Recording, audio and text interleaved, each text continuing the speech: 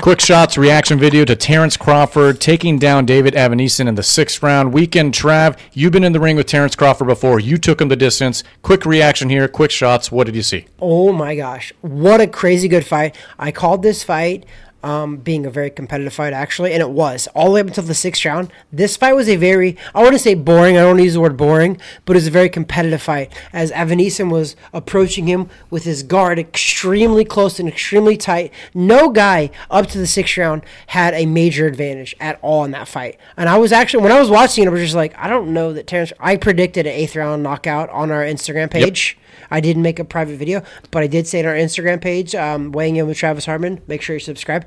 But on the Instagram page, that 6th round, or 8th round, it happened in the 6th round.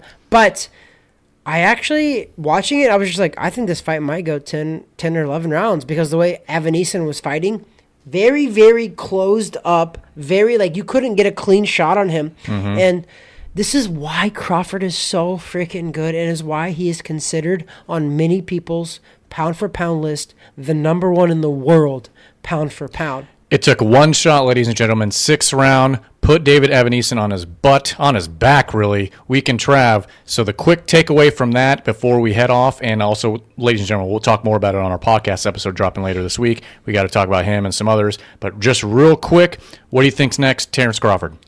The only thing that needs to be next is Errol Spence. That's true. Okay, Terrence Crawford, you're watching our show. He needs to be next. And I think that, I genuinely do believe that Terrence Crawford wants it. I actually think, air quotes if you're listening to us on Spotify, I think Errol Spence wants it as well.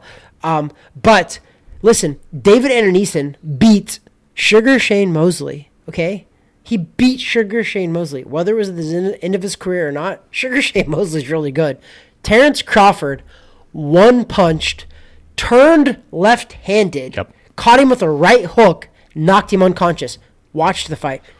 Phenomenal punch. So our quick take, wow, number 1. Number 2, it's got to be Errol Spence next. Number 3 on that, if it's the same promotion that this fight was on, that ain't going to cut it. We'll talk more about that in the episode, ladies and gentlemen, on 105 coming later this week. That's our quick take on Terrence Crawford knocking out David Evaneson. Subscribe below.